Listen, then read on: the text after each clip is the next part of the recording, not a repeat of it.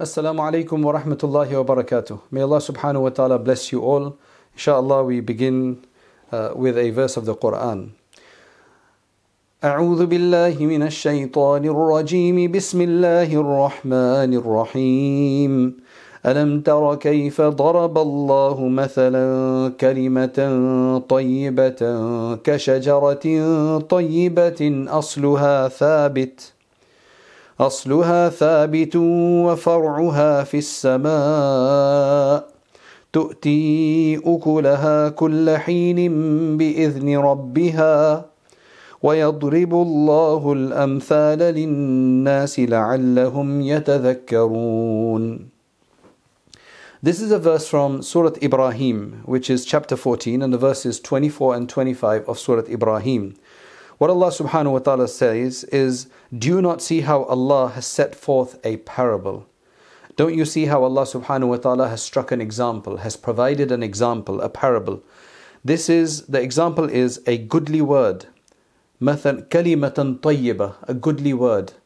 An excellent formula, an excellent word, which is like a goodly tree. So, a good word which is like a goodly tree whose root is firmly fixed and its branches reach the sky, giving its fruits at all times. By the leave of its Lord, Allah sets forth parables for mankind in order that they may remember, that they may take heed, that they may take a lesson. So, in summary, what Allah subhanahu wa ta'ala is saying is that in a number of places in the Quran, Allah subhanahu wa ta'ala provides examples. You'll see this in the Quran quite often. ضَرَبَ اللَّهُ مَثَلًا عَبْدًا مَمْلُوكًا ضَرَبَ اللَّهُ مَثَلًا رَجُلًا. And then in this case it's أَلَمْ تَرَ كَيْفَ ضَرَبَ اللَّهُ مَثَلًا كَلِمَةً طَيِّبَةً. So Allah strikes a number of parables and He tells us that this is a parable. So this parable is like, the parable is actually of a goodly word. A word that you say to somebody, something you tell someone, a message that you give, a guidance that you convey, right? A message that you provide somebody. If it fulfills a number of characteristics, it becomes like a tree. What kind of a tree? A goodly tree. So a very healthy, not a barren tree, not a diseased tree, but a very, very healthy, large tree whose roots become firmly entrenched in the ground, and its leaves and branches, they go up into the heavens. So this a tall, amazing, majestic tree. I mean, think of the redwoods.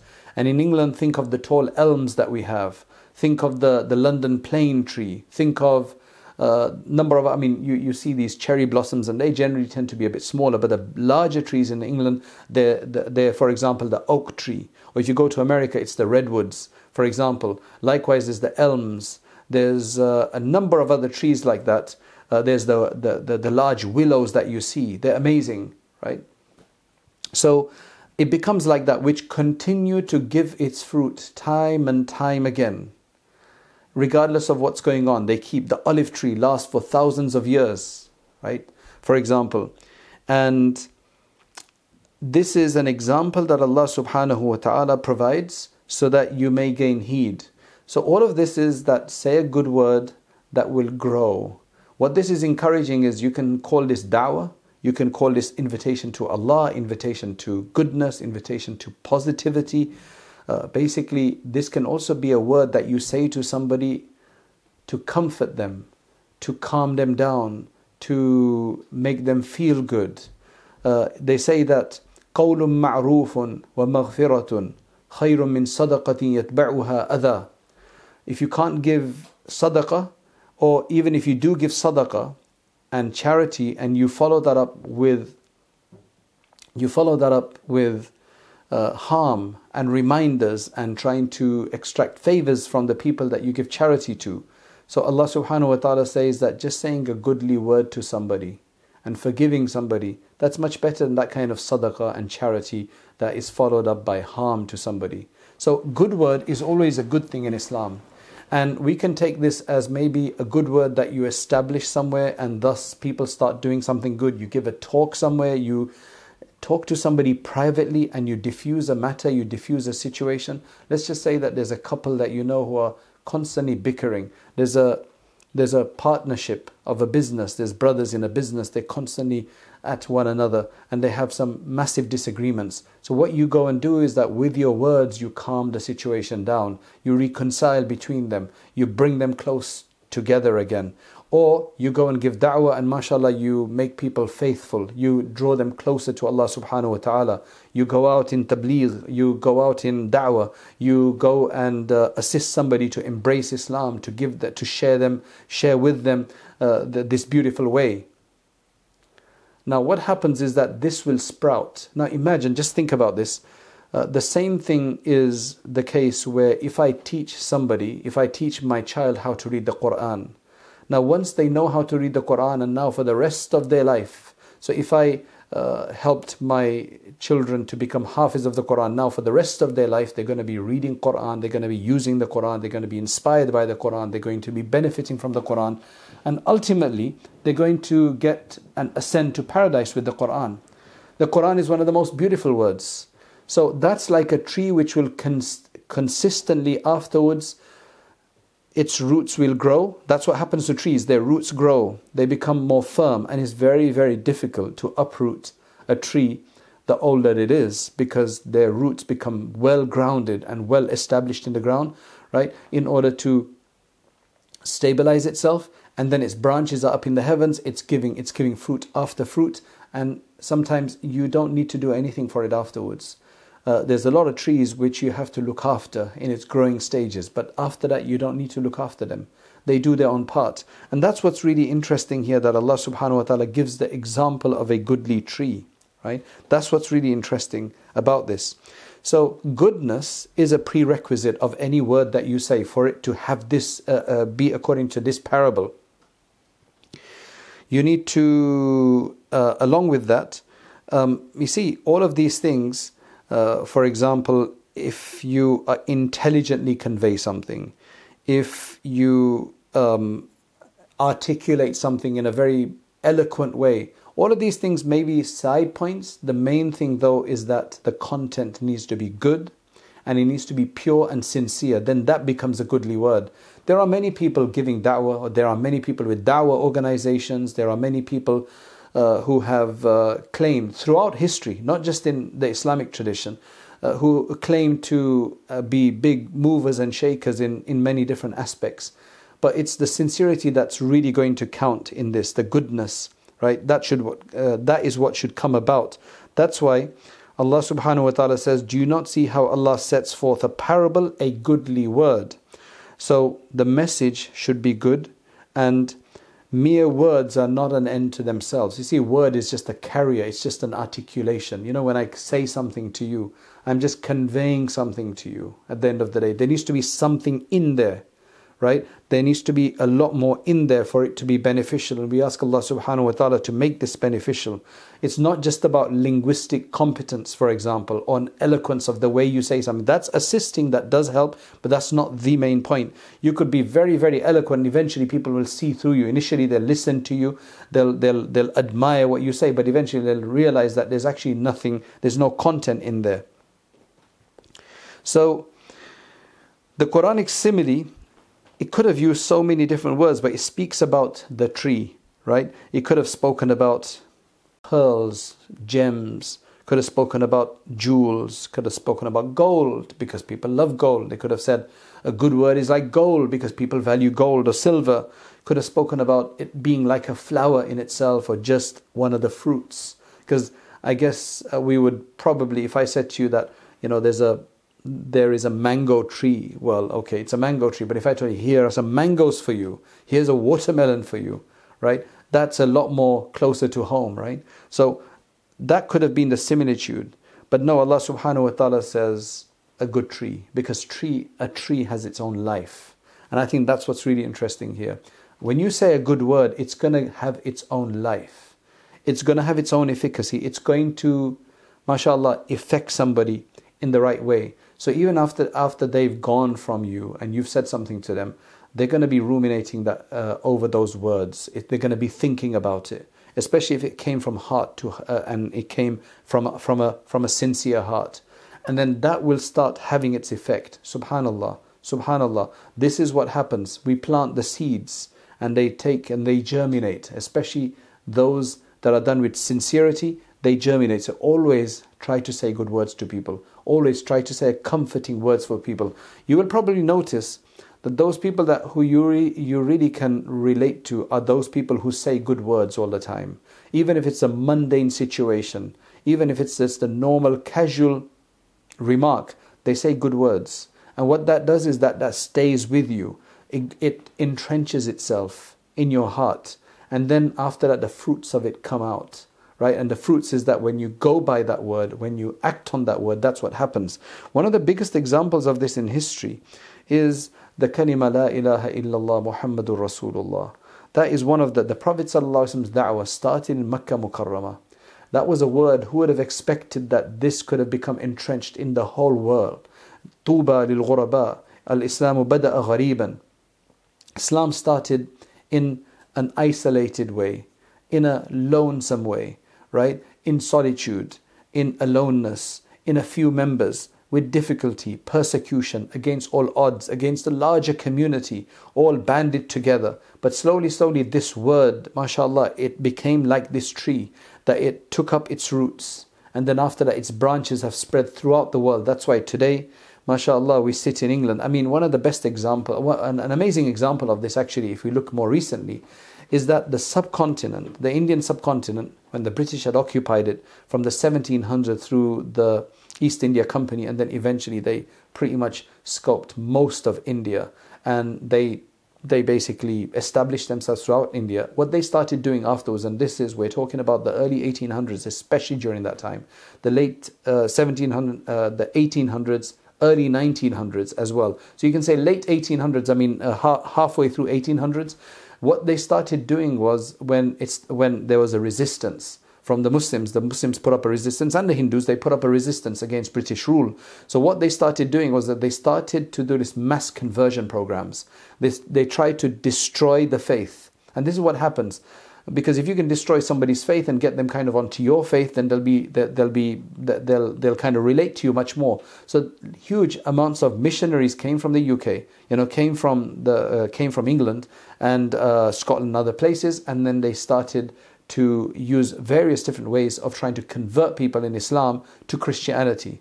And that's why today you have a minority, a sizable minority of Christians down south in other places, in India. Otherwise, there were no Christians in India before. It was just Muslims and Hindus and maybe some Buddhists. But the Christians, that's what happened. It was a major issue. So of course the scholars, they put up a defense and everything like that. But who would have thought that from the very place that came to dominate, that came to conquer, that came to vanquish, and that came to overwhelm the communities of the subcontinent, that today in those very, very places you have, mashallah, I mean, this is where we're sitting today, right? And this is where many of you are as well, and there's people from other places where the call of da'wah, mashallah, there are probably more Muslim seminaries producing scholars than there are for Christian seminaries in this country.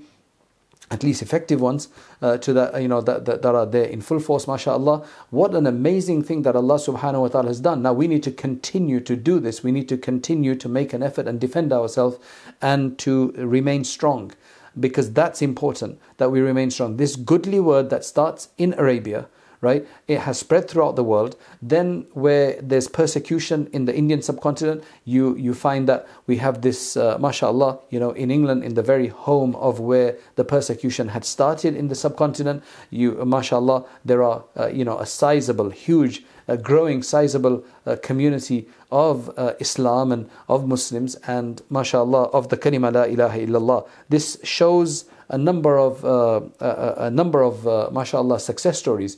I'll give you another story. So during the Mongols, after they had destroyed many of the communities and Baghdad and all of these people, all of these different areas, there was one of the Mongol leaders. His name was Tughlaq Timur Khan. Tughlaq Timur Khan. He's one of the Mongol leaders, and he is between 1347 and he died in 1363. That's his reign, essentially, right? Now, he was a prince at this time, and he was stationed in a place called Kashgar. Right, Kashgar today, as many of you might know, is actually in the eastern Turkestan province in China, the Xinjiang region. Right, the Kashgar is one of the big towns down there. Right, that's one of the big cities of that area, along with Urumqi and another one. So they had devastated. Baghdad had been devastated in 1258 already, and the Muslim Caliphate had been struck a major blow, and the Khalif had been killed by them as well. And it just felt like, I mean, if you read the histories of that time, it is a very, very, very despondent reading, and most of the historians are really, really, pained in their details. So what happens now is that you've got this one Mongol, ruler, right, or you can say a prince, and he is, subhanallah, he is out hunting one day in that Kashgar region, right? And he's hunting for deer or lion or something like that. And he's got his hunting lands, and nobody's supposed to venture into them. Now, what happens at that particular time is that there's a Persian religious man, a Persian religious scholar rather, whose name is Sheikh Jamaluddin, right? And he unwittingly trespasses into these lands, into this game reserve, and he is caught, and he's brought in front of Timur and Tughlaq Timur. He's brought in front of him, and he's very angry. He's very angry because these guys were very angry, right? And he's saying to him that as soon as he sees him, he knows that he's a Persian. So he says to him that a dog is worth more than a Persian. Like, you guys are nothing, because they'd been all overcome, and they'd been taken over by the Mongols. So he said, dogs are better than you. Now the Sheikh is like, what should I say? He says, yes, you're right. As long as, if we don't have true faith, then you're absolutely right. We would definitely be worse than dogs. Now, to get that kind of a response, this Tughlaq Timur this prince was just totally taken aback. And he says, what do you mean? So the Sheikh then sat before him and told him about the doctrines of Islam. And he gave it in such a beautiful way, and it was a goodly word that he gave him, right? In this beautiful, sincere way, right? At that time, I mean, he didn't try to use excuses to get out. He actually literally told him about Islam at that time. And, these Mongols, they would just kill you, right? So he had no fear of that. He just told him exactly the way it was. And this affected him, melted him. It melted him, mashallah. So now what happens is that the prince, he says, look, I can't do anything right now, but I feel that this is really good. Wait until the time that I become the leader after my father, because his father was was the ruler of the time. So he says, wait until I become the leader, and then after that, come back to me, and then we'll do something. So, I mean, this is a story that's related by the Muslim biographers and also by Arnold, right, in his famous history. The similar kind of story is mentioned there. There's a few differences in there, but in one, it's in another version, he actually says that the Sheikh said to him that if I die in a state of faith, then I am more worthy, right? Otherwise, the dog is more worthy than me, right? So that's the response that he gave. Anyway, whatever happened is that the Sheikh was waiting for this Timur to ascend the throne so that he could go and remind him of the promise. But he didn't, and the Sheikh passed away. But before the Sheikh passed away, he called his son, whose name was Sheikh Rashiduddin, and he said that, look, it's not been my honor to be able to get this prince to embrace Islam, although he's promised, right? Maybe this is destined for you. You need to watch out with him whenever you see him, whenever you can get access to him. As soon as he becomes the ruler, the sovereign, then go and meet him and remind him of this incident. So now what happens is that his son is waiting, and eventually he finds out that he has ascended the throne and he's become the leader. This is Tughlaq Timur's become the leader. Now he can't get access to him. Now how do you get into that? I mean, he's a normal kind of person. How does he get access to this king's court? So what he does is that he goes outside his palace close by, and he sets up camp down there, and he starts to stay there. But at every prayer time, what he does is that he starts to give adhan. Now, one of these occasions at Fajr time, Tughlaq Taimur is inside his fort or his area, whatever it is, and his encampment, and he hears the adhan. He says, what is this noise? Who's disturbing us, basically? So they tell him that it's they bring Sheikh. They bring the Sheikh down. Sheikh Rashiduddin is bring down. Oh, it's this person. He's making this adhan. He's calling the prayer very boldly and so on. So at that time, mashallah, Sheikh Rashiduddin now gets his access to the king, and he says, "Do you recall once while you're hunting, and there was a Persian man, right, that you had this conversation with about who's better, whether it's a dog or not? And I'm here, I'm his son. I've come here to remind you of what you had told me to, what you had told my father to remind you about." So, mashallah, the ruler becomes Muslim. And as soon as he becomes Muslim, he now has to see if he can get everybody else to follow suit. Now remember, you have your advisors, you have your army commanders and all of this. I mean, this is always happens. This is the same issue with Hiraql. When he challenged Abu Sufyan, and Abu Sufyan told him about the Prophet ﷺ in Makkah Mukarramah, and the Iman seems to have kind of found a place in Heraclius's heart. But then he went and asked some of his advisors, and they, in disguise basically, or in a veiled way, that what do you guys think about this? And obviously they gave a very negative answer, and then he did not pursue it. Whereas in this case, what happens is Allah subhanahu wa ta'ala wanted this word. It was a goodly word done by the right person in the right way, and Allah subhanahu wa ta'ala wanted to bring about elevation for the Muslims again after they'd been destroyed or really weakened and debilitated and incapacitated by the Mongols, through the Mongols themselves. So now what happens is, this king, he goes to some of his closest people, and he tells them in privacy that he trusted them. He says, look, I've embraced Islam. What do you think? And subhanAllah, this person, he asked, one of his main courtiers, he says, you just became Muslim today. I didn't want to tell you, but I've already been a Muslim for a long time. But out of fear for you, I've not been expressing it, right? I've not openly declared it. And subhanAllah, like that, all of his family and his close people became Muslim, and that just changed the whole trajectory. Subhanallah. And that's when the Mongols, the Golden Horde, and many of the others, they eventually turned to Islam. Subhanallah. That's why you have them doing a number of good things afterwards. Otherwise, it was felt like Islam had become so weakened after their attacks. That's a goodly word. مَثَلُ كَلِمَةٍ طَيِّبَةٍ. Right? That's a مَثَلُ كَلِمَةٍ طَيِّبَةٍ is like the goodly tree. Try to plant trees wherever you go. Plant the seeds and make it such that these seeds will germinate, and eventually they will take up a life of their own.